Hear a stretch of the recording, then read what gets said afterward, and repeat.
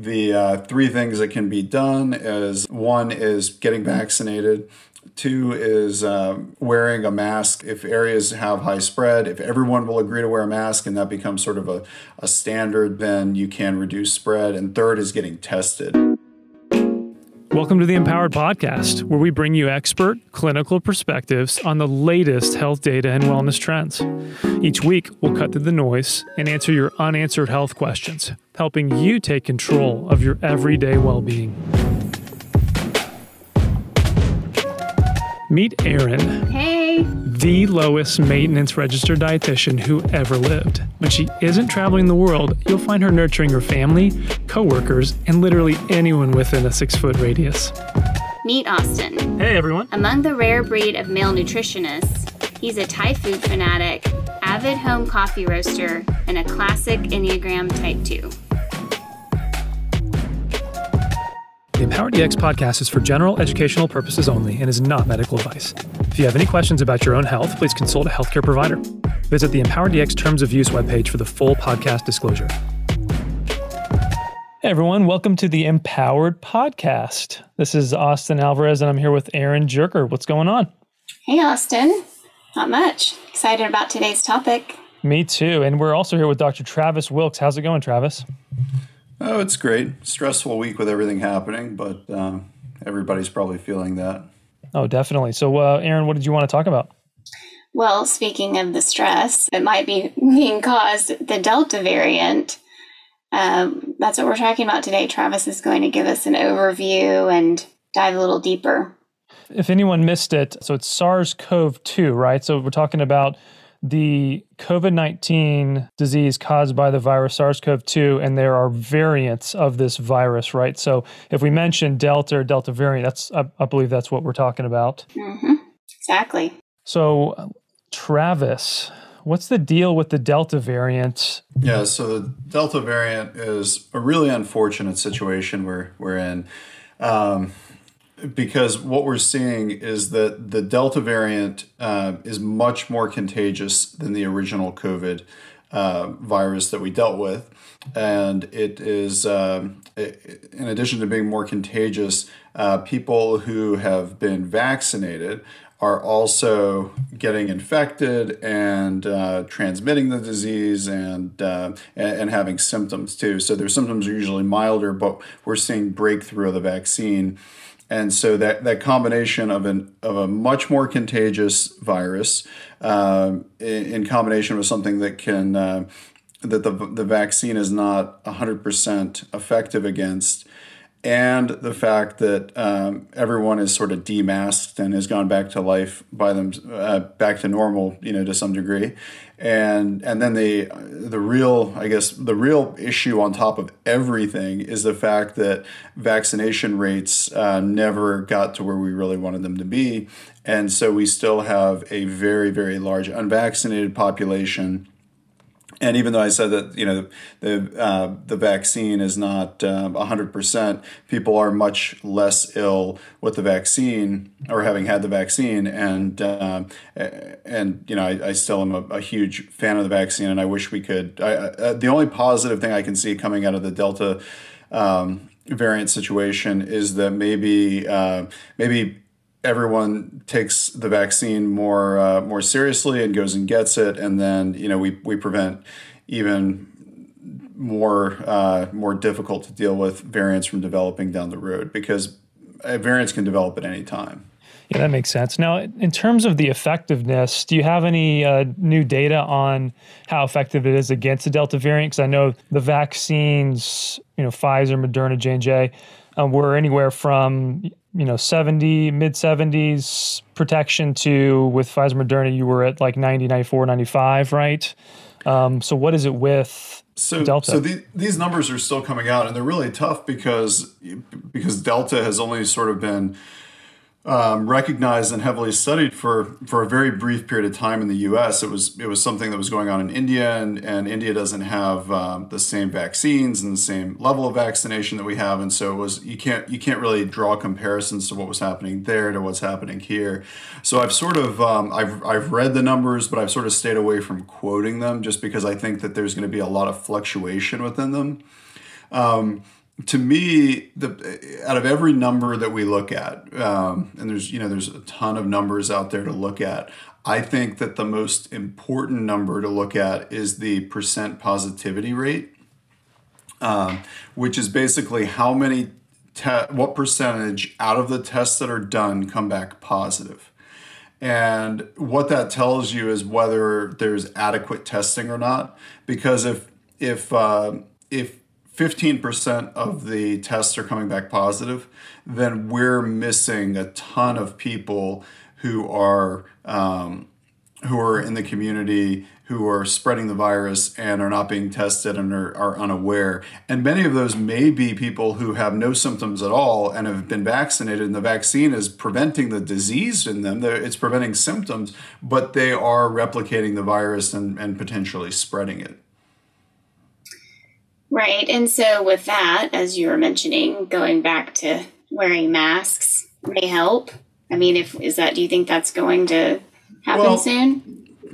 I'm not sure. I mean, I think a lot of this becomes more of a political story rather than a scientific story. I mean, I think from a science standpoint, it would be tremendously better to err on the side of caution and for everybody to wear a mask and to be as protected as possible, especially with what we're seeing now with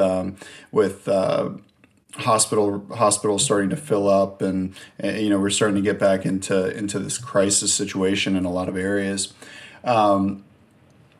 There's the one problem with masking, and this is it seems like there's been people have somewhat forgot this along the way, is that masks should not be looked at as a personal protection device.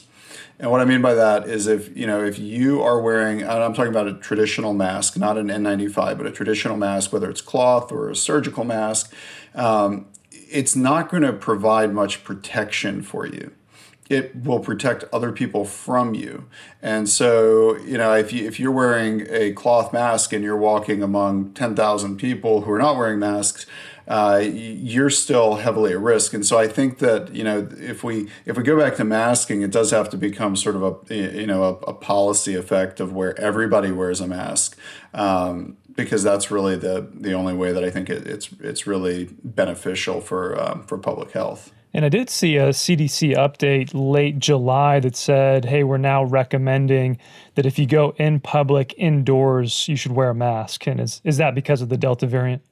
Yeah, and that's also, I think that was originally when we started seeing the rise of the Delta variant. We didn't really know what was going on, and so they made the recommendation that if in areas where there was high amounts, which were sort of the same areas where there were high amounts of unvaccinated people, that masks would be recommended. But there's a very big difference between mask recommendation and mask mandate. And that makes a big difference. I mean, seatbelts are mandated; they're not recommended for a reason. And so, a lot of this comes back to healthcare resources that are available, and there was some comfort with the antibody infusion that's available from Regeneron, which is effective against the Delta variant. And basically what that is if you test positive and you're at a high risk of COVID complications, which they have a defined list of that, then you qualify for these antibody infusions. And the antibody infusions drastically reduce risk of further complications. Actually, they were recently approved for people who, not only for people who are positive, but also for use as post-exposure prophylaxis. So for people who do not test positive but have had strong exposure. And so while that sounds like a wonderful thing, the big issue with it is there's nowhere to get these done, and there's not enough, and so the healthcare system cannot support the demand for what's really needed to keep people healthy and safe. And I think that is that's an important thing to understand, that there can be a great treatment, but if everybody needs it, everyone can't get it. And so, we definitely need to sort of look at this from a public health standpoint again, and sort of review that, and really, I think, try to stay away from political stuff as much as possible, because I think that there's very clear scientific and medical dilemmas here that we need to solve, and part of that includes healthcare resources. Yep, that makes sense. Wanted to go back a little bit because you said a lot of people are not having symptoms, but if they do, are they different with the Delta variant? Yeah, so in people who have been vaccinated, who are having these breakthrough cases, their symptoms have been pretty mild. Often sort of, and when I say mild, I mean similar to what you'd expect from a traditional kind of viral illness. So maybe fever, body aches, chills, sore throat, runny nose, those kind of things, as opposed to what we sort of originally were seeing with the with COVID, which was the shortness of breath and cough and loss in taste and smell.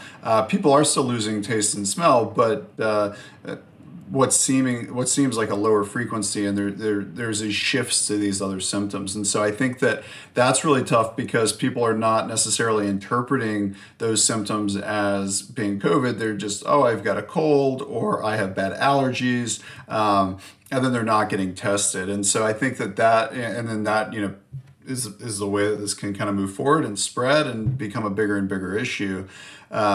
So, I think that anybody who has any symptoms at all, whether it's even as mild as a runny nose, especially if you've been vaccinated, it's worthwhile to get tested and find out if you could be spreading it, especially because it's so much more contagious than the original COVID.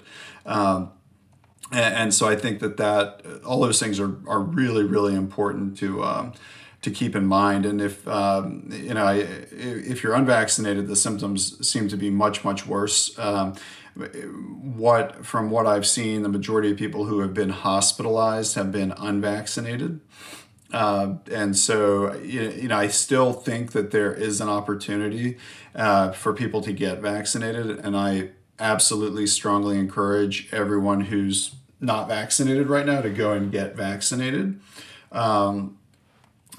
Fortunately, I do think that the attitude is changing a little bit, because some reports have come out that vaccination rates are climbing, which is great. I just think that we need to really have a really big push to get everyone vaccinated as soon as possible, to try to at least slow things down and take pressure off the healthcare system. Makes sense. Now, speaking of vaccines, what about the booster? That's kind of a common conversation right now. Would that potentially help? And then, are we going to have to produce new vaccines for some of these variants? Yeah, so it's interesting. So the vaccine we have, or the vaccines we have, were all designed for the original COVID, and we didn't have the information to know what about Delta, what would be a future risk, and so they're targeting the original COVID. There's two questions that are really need to be better understood. One is, how long does immunity from the vaccine last? And then the other part is, how much does it cover these variants? And those are two things, because it's the question of, does everyone need a third vaccine as a booster of the vaccine that's available, or do we need new sort of variant specific boosters? And that still needs to kind of be determined. That we don't have a clear answer on that. I mean, you see, there are countries like Israel that is sort of taking steps, and in higher risk populations, they are moving forward with third vaccinations.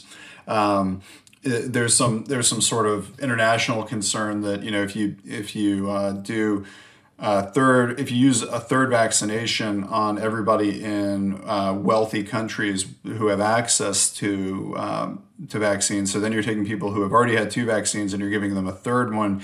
You're slowing down the ability for, other vaccines to roll out around the world. But that's, that gets into a whole different kind of discussion. But no, I mean, I think that there will definitely be a booster of some kind that will. And I think that from what we're seeing really in the last week or so, the data that's come out, I think that a variant-specific vaccine would be much more ideal, especially when you think about, like with the mRNA vaccines, how easy it should be. And I say easy, sort of, kind of. I make it sound really easy, but it's it's incredibly complicated science. But it's relatively easy within that very complicated science to change the mRNA that's in the vaccine and to adapt to be more Delta variant specific. That's good information. With this topic, what about children? And I know right now it's 12 and up, but there's some research out right for 5 and up. Is that right?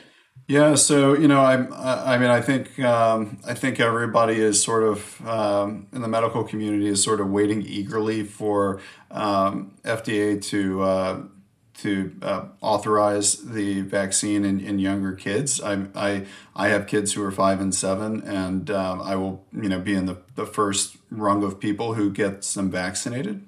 So as soon as that gets announced, I will go to wherever I can go the soonest and get the most vaccinated. So I don't know when that's going to be.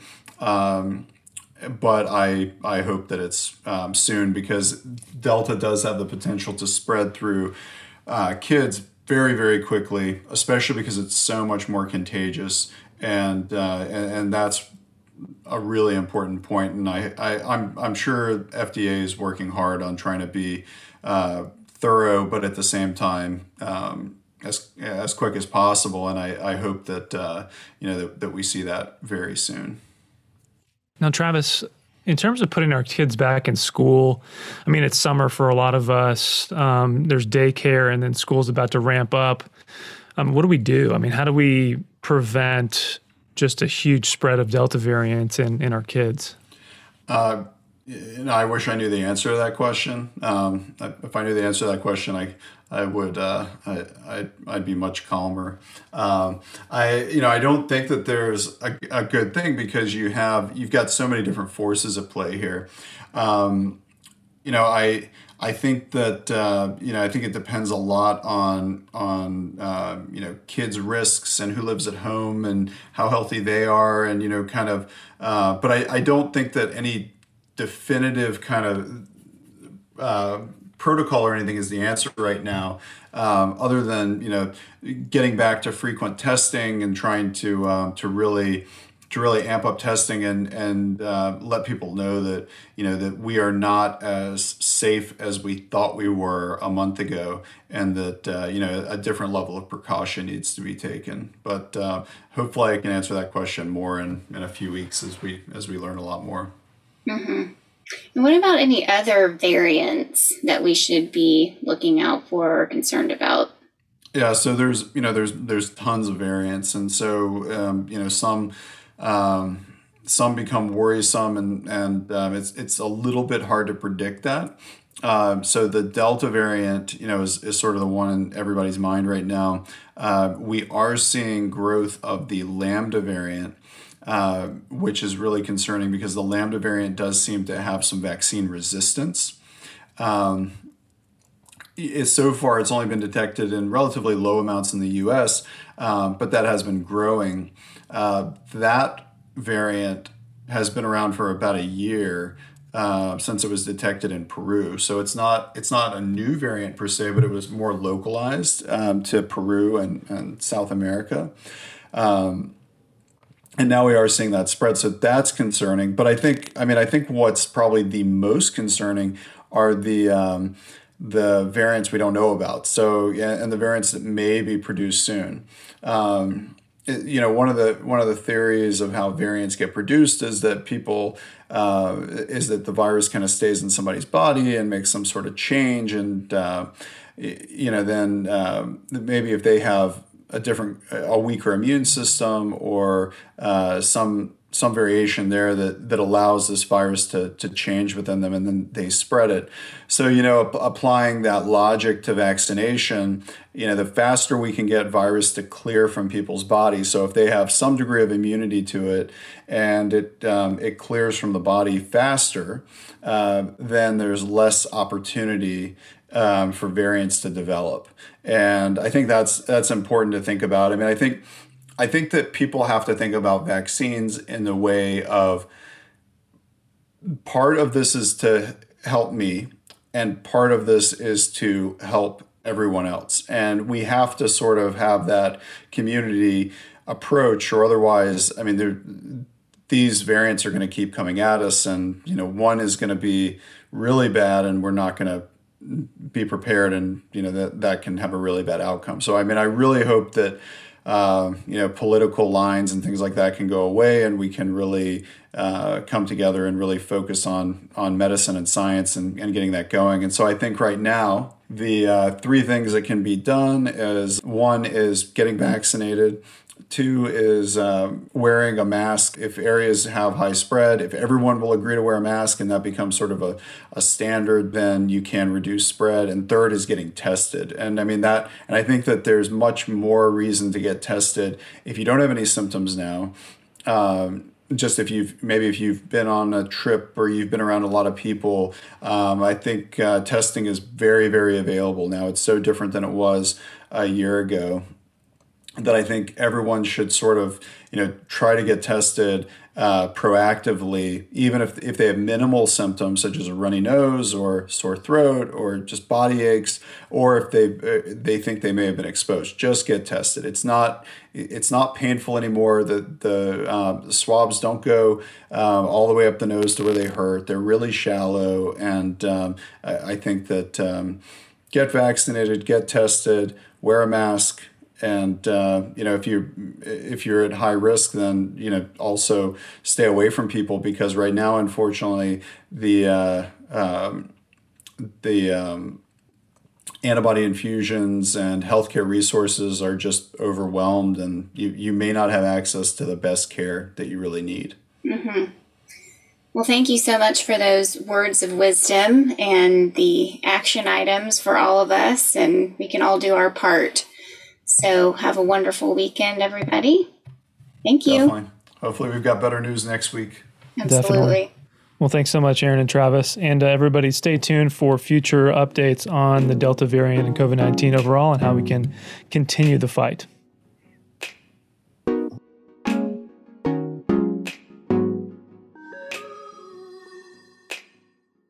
Thanks for listening to the Empowered Podcast, your trusted advisor for all things health and wellness.